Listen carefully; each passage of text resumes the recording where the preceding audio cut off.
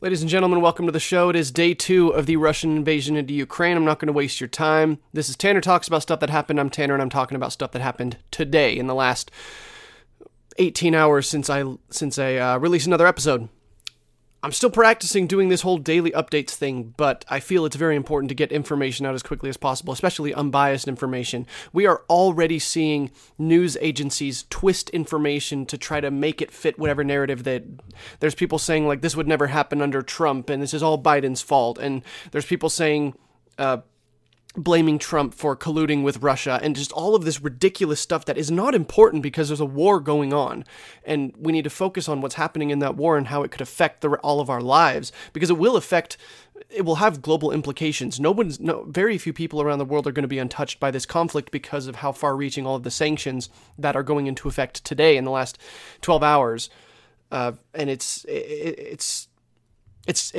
messy. So, in the last 24 hours, we've had some information come out. We knew last night that a large amount of missiles were fired into Ukraine and hit various population centers. And we now know that there were more than 100 of these missiles that were launched into Ukraine last night. Or, if you're in Ukraine, early this morning. They were launched from Belarus in the north, which means that Belarus have allied themselves with Russia, which most of us already knew that. Well, if you're paying attention, you already knew that was happening. Belarus is very close to Russia. They're both very authoritarian. They were launched from Crimea in the south, which is the territory that Russia annexed about 6 years ago, and from the Black Sea. Ships in the Black Sea were firing missiles. And that's how population centers further in western Ukraine were hit by these missiles. Targets were primarily military targets and airfields. As I said last night, Russia's initial intention was to cripple Ukraine's military capacity to respond. Russia wanted to cripple the military infrastructure. That's why they targeted barracks, they targeted munitions depots, they targeted vehicle depots, they targeted airfields, so that when the Ukrainian military tried desperately to respond, when thousands and tens of thousands of Russian troops started storming across their borders, it would be very difficult to do so because so many of their equipment centers were bombed, basically. Couple things that happened today. Russians advanced on Chernobyl. If you're not familiar with what Chernobyl is the site of the largest nuclear disaster in history. Nuclear meltdown during the Cold War. Still, that the city of Chernobyl is uninhabitable. You cannot live there. We were very curious as to why Russian soldiers were attacking Chernobyl, and even more curious as to why Ukrainian soldiers were so desperate to defend it.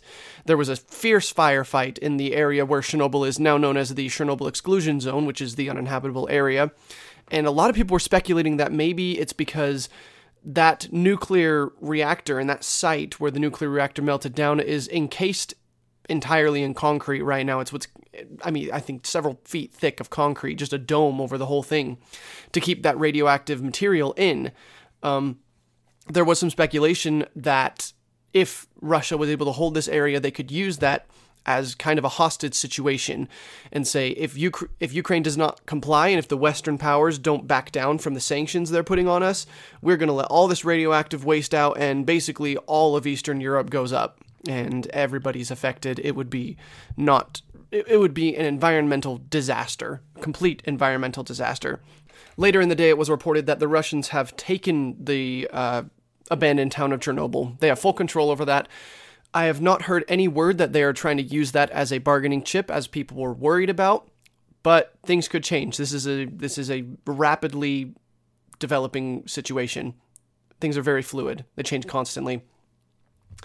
Right now, there are thousands and thousands of refugees from central Ukraine and other parts of Ukraine heading toward the border of Poland.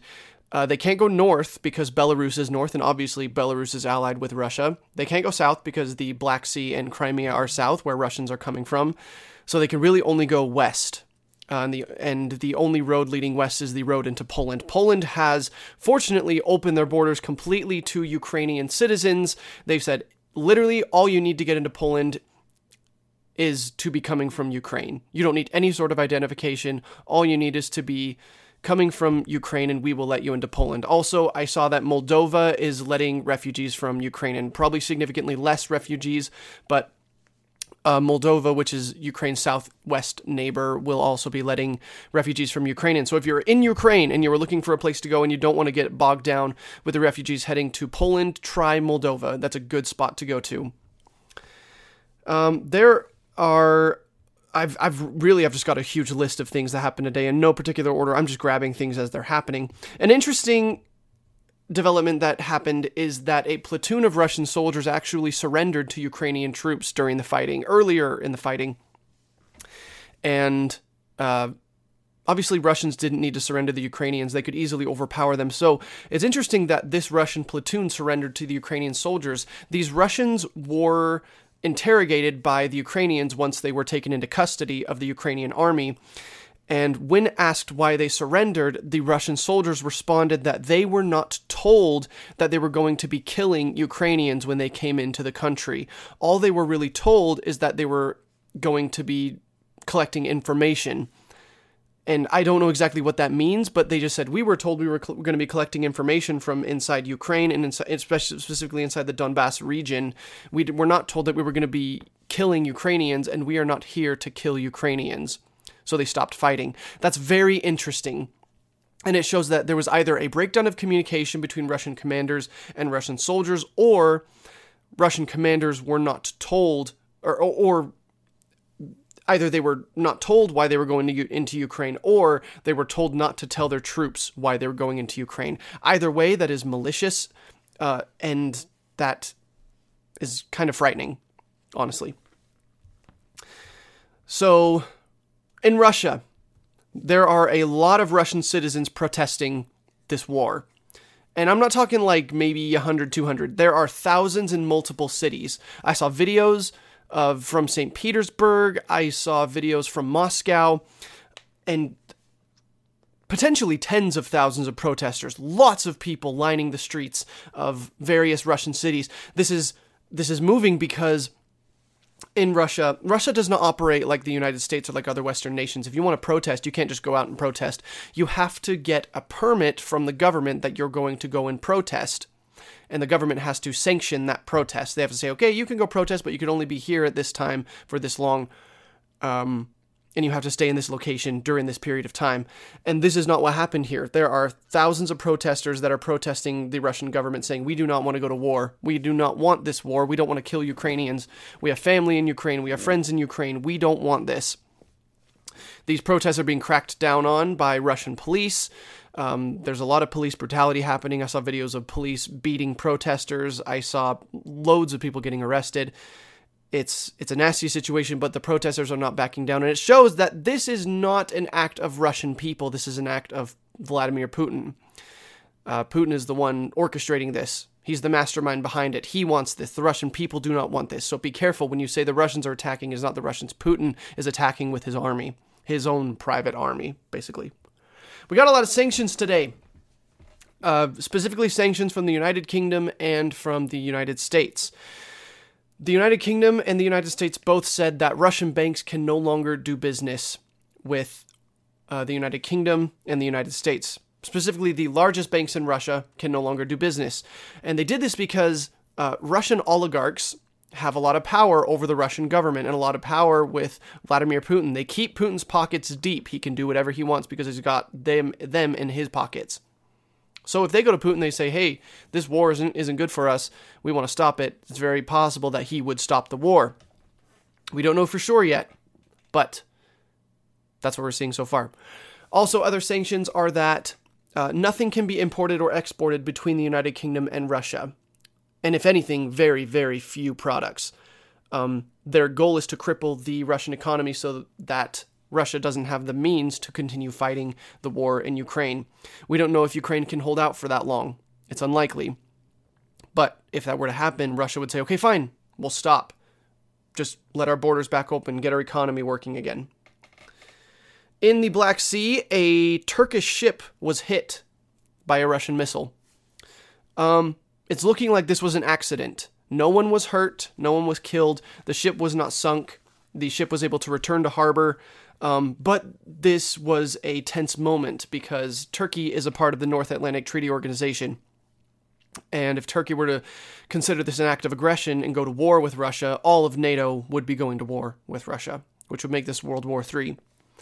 Fortunately, Turkey has a level head, and they said, nope, we're not going to do that. We understand this is probably an accident, and it looks like they're investigating that right now. So we said over 100 missiles were shot into Ukraine last night, and ballistic missiles were continuing to fall in various locations in Ukraine throughout the day, throughout this first day of fighting. It looks like some of these ballistic missiles are striking in residential areas, one particularly near a hospital. This one that struck near a hospital killed 2 civilians. Hospitals are protected under international law. It is a law that attacking a hospital during a time of war is a war crime. Therefore, you can be prosecuted in an international court for that. So, if Ukraine decides to vocalize on this and say, yes, they shot at a hospital, Putin would then be declared a war criminal, and he could be subject to an international court where he could very likely be imprisoned for life or put to death in an international court, which I'm sure he would not be happy with. I also saw numerous videos of warplanes bombing residential areas. Looks like the video was shot from a home, and you can see a Russian warplane come down very low to the ground and bomb very close to that residential area, almost immediately next to that house where the video was shot. I can't imagine that house would be next to some kind of barracks because there was a child in the house and there were women and children in that house. I don't know what Ukraine's policies are with women joining the military, but I do not think this was a barracks. I think this was a residential area, and a Russian warplane actively shot a missile into that residential area. So this could devolve into very messy situations. It's already messy. What am I saying? So Ukrainian President Vladimir Zelensky has promised to arm any willing citizens to fight against the Russians. He has released several statements that said, if you want a gun and you are Ukrainian, I will give you a gun so you can fight the Russians. I saw pictures of groups of militia, which essentially are armed populace. They were not in uniform, or if they were in uniform, it was very shoddily put together uniforms, obviously homemade. Either speaking to the camera, holding various weapons, usually AK-47s, or just kind of looking at their weapons, obviously not really knowing how to hold them. There were women in these photos holding weapons, there were elderly people in these photos holding weapons, and there were men, both young and old, holding weapons. Looks like the Ukrainian people are more than willing to fight back, and I heard today that Ukraine passed a law very recently, maybe in the last couple hours, that decriminalizes the possession of any sort of weapon whatsoever. Obviously, this law was put into action to arm the Ukrainian populace, and it's unclear how long this law will be in effect, or when it will be repealed, or if it's going to stay there forever. But the Ukrainian people are arming themselves, and this brings me to my next point. Citizens are responding to this, and the Ukrainians are fighting back. They are viciously fighting back against this Russian incursion. I'm seeing photos and videos of Russian trucks and warplanes being bombed and shot down. All is not lost for Ukraine. Ukraine is not going out without a fight. They released a statement today, actually, that said, we have fought for our independence once before against the Soviet Union, and we are not afraid to do it again. Ukraine will rise, and Ukraine will stand strong. I don't think that Russia was prepared for this sort of resistance. It looks like about halfway through the day today, Russia's advance stalled. They moved very quickly over the Ukrainian border into various Ukrainian cities, but it doesn't seem like they're continuing to move forward. It seems like their advance has stalled. And with the Ukrainian declaration that any Ukrainian person that can hold a gun is able to do so, seems like the Russians are going to get bogged down pretty quickly with that if many of the Ukrainians decide to stick around and fight the Russians. because President Vladimir Zelensky has called for the citizenry to rise up and fight. This is going to get really interesting. And that's also very interesting because now that all these Ukrainian people have guns, it's going to make it really hard for Russia to gain control in the country overall. It could become something like a Vietnam for them because all these Ukrainian people now have guns. And guns shipped in from all over the world. Lots of other Western nations are shipping weapons into Ukraine because they don't want Russia to take them over. Or even for Russia to have their way at all. So, if Russia is able to take over the country, let's say, hypothetically, Putin takes full control over Ukraine, institutes his own government over it. Maybe it stays Ukraine, but Putin has control over the country as a satellite state, essentially. He still has to deal with these tens of thousands of people, Ukrainian people, who don't want a pro-Russian regime in there, and now they all have guns. And it's very likely that they would continue to fight against that regime for years and years and years, costing for more Russian military lives, lots of Russian military casualties, and just a tumultuous situation in Ukraine constantly over time. And I don't know if Putin wants that. I don't know if it's worth it to him to do that. I don't know what his endgame is. If his endgame is much grander than just taking over Ukraine and instituting a puppet state, then maybe it's worth it to him. But from the way I see it, I don't think he was anticipating that would happen. Another thing I don't know that he anticipated is that the United States has moved troops into Latvia, Lithuania, Estonia, Romania, and Germany to deter further Russian aggression. Now, the one thing that all these countries have in common is that they are all part of the North Atlantic Treaty Organization. All of the Baltic states, all three of the Baltic states, Latvia, Lithuania, Estonia, and Romania and Germany are all, I think we also moved troops into Poland, and they are all part of the North Atlantic Treaty Organization, so it's very unlikely that Putin would attack them anyway. But now, Biden has put a bunch of troops into all of those nations so that if any American troops have to engage Russian soldiers, that will be an act of war against the United States, therefore an act of war against all of NATO, therefore all 30 NATO countries would be obligated to send soldiers to fight Russia, which would lead to World War III, which obviously Russia would lose that war. I don't think Putin wants that. I think he's smarter than that. A lot of people are calling him a madman, but I don't think he is. I think this is relatively calculated. I think he's been planning this for a long time. Ukraine has asked the European Union for anti-air missile defense systems. I believe that the European Union will help Ukraine in this particular endeavor. I think that they will send armaments into Ukraine to be able to fight off all of these Russian warplanes that are bombing the hell out of Russian cities. Now, let's be clear, they are not asking for the European Union to join in the fight. I saw some articles that said that the European Union was asking for or Ukraine was asking the European Union to join them and help them in the fighting. That's not true. They were asking for equipment. The Ukrainian leaders are very intelligent, and they are proving that they understand this situation on the global stage very well, because they are not asking for NATO or the EU to send troops and put boots on the ground in Ukraine. They are specifically asking just for help arming their people and arming their armies so they can continue to fight off the Russians for as long as possible. Now, Putin released a statement today, and he said that because of the national security situation concerning the Ukraine and NATO, the reason that he attacked Ukraine is that he had, quote, no other choice. Now, if you ask me, this is ridiculous. Of course he had other choices.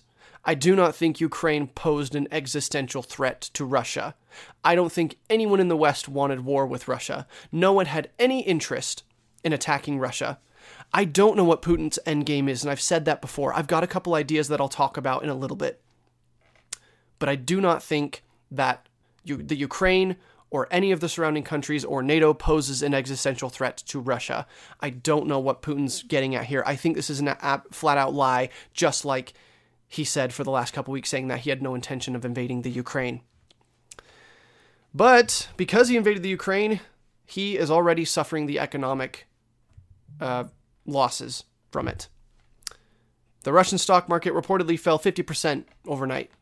50% lost half of its value. Russians are cashing out. I looked at one of the central banks of Russia. 62% of its volume was lost just in the last 24 hours. That's it. 24 hours and it lost 62% of its trading volume. That is a staggering number. And the Russian economy is going to suffer from that. A lot of people just lost 62% of their savings. Tragic for the Russian people, obviously, but demonstrates to Putin that this is the cost of his war. He released another statement a little bit later today. As the first day of fighting came to an end and night fell over the Ukraine, Putin said he is willing to negotiate the terms of surrender with the Ukraine, as long as Ukraine removes all weapons from within its borders. All of them. Every single weapon of war has to be removed from Ukraine's borders, and he will agree to terms of surrender. Now, we talked last night a little bit and said that one of Putin's goals is to demilitarize the Ukraine, and it's showing it here that is his goal, is to demilitarize the country, remove all military means from the country to put a strict buffer between between the Russian Federation and NATO countries.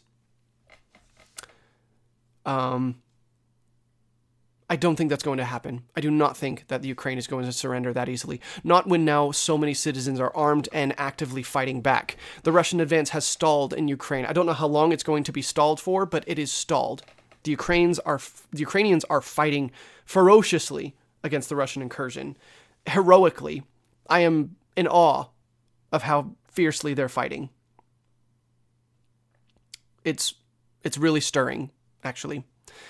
I saw a number of videos today of Russian men saying goodbye to their families as their families get on buses and trains to leave for the Polish border, as the men are going to go back and fight. And it's heartbreaking. This is a sad situation.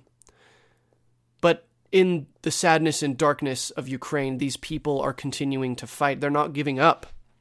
They will continue to fight this war. They will not let Putin walk all over them with his big guns and big military. They've had that happen before. Many of the people who are alive in Ukraine right now were alive during the Soviet Union, and they have experienced Russian governments walking all over them and dictating what they can and cannot do. And they don't want that to happen again. That's why there are so many elderly people fighting against this Russian incursion, because they will not allow authoritarian Russians to be in control of their lives again. It's not happening. They will not allow that. Now, yesterday I said I have to clear up a couple things. I think just one thing that I said yesterday that I said I don't know if this is true or not. I said there may be an amphibious invasion in the town, the port city of Odessa in southwestern Ukraine. Turns out that was false. There was not an amphibious invasion at that time. Now, I just watched a video before recording this episode that there is gunfire heard in the city of Odessa. And so that means that now an amphibious invasion of Odessa is taking place, or an airborne invasion. Maybe the Russians dropped troops in there. But there is now fighting in Odessa. So there is fighting in Kharkov, which is in northern Ukraine, in the outskirts of Kiev, which is the capital, in central Ukraine, Odessa, obviously fighting in Luhansk and Donetsk, I think that's how you pronounce that. Also in Donbass, there is fighting happening, and the Russian advance has stalled in Ukraine. The Ukrainians are now arming all of their civilians who are willing, and things for the Russians just got a lot more complicated for that reason. The Ukrainians are fighting tooth and nail for their territory. A statement was just released that I think it was 147 Ukrainians have been killed since the fighting began. That's military numbers, not civilian. Last I checked, I think 17 civilians had been killed in the fighting. Tragic, of course, obviously. Russian numbers have not been released, probably because Russia's not really releasing any information about its invasion right now. The only information they released is that they said one warplane has been destroyed, but that was it. I can confirm that that was completely untrue because I've seen video of at least 3 warplanes being shot down. Ukrainian estimates are higher. The Ukrainians are fighting back, as I've said many times. I've also seen videos of trucks being destroyed, which the Russians have not reported. Russian trucks have been destroyed by Ukrainian fire. And so it will be interesting to see what each nation reports in terms of their fighting strength and their casualty numbers. So that is everything I've got from today. News has become a little bit less intensive because I really just think the Russian advance is stalling. I think the initial attack was very successful, but now things are not going as swimmingly for Putin as he may have hoped they would have go. This is not Poland in 1939, which was already under attack by Nazi Germany. This is Ukraine in 2022, which is fiercely nationalist. And if they weren't nationalist, they are now very, very nationalist. And they're willing to fight for every single inch of territory in Ukraine because that's their homeland. The Russian soldiers are not fighting for their homeland. They're fighting because a leader went and told them to. 2 last things before we finish up here. One, looks like China sent a bunch of warplanes to go hover over Taiwan for a little bit. Now, if you listen to my What's Going On in Ukraine emergency broadcast, I was worried about what's happening in Ukraine because what happens in Ukraine could dictate what happens in Taiwan. Russia wants to neutralize Ukraine. China wants to neutralize Taiwan and actually annex Taiwan into China.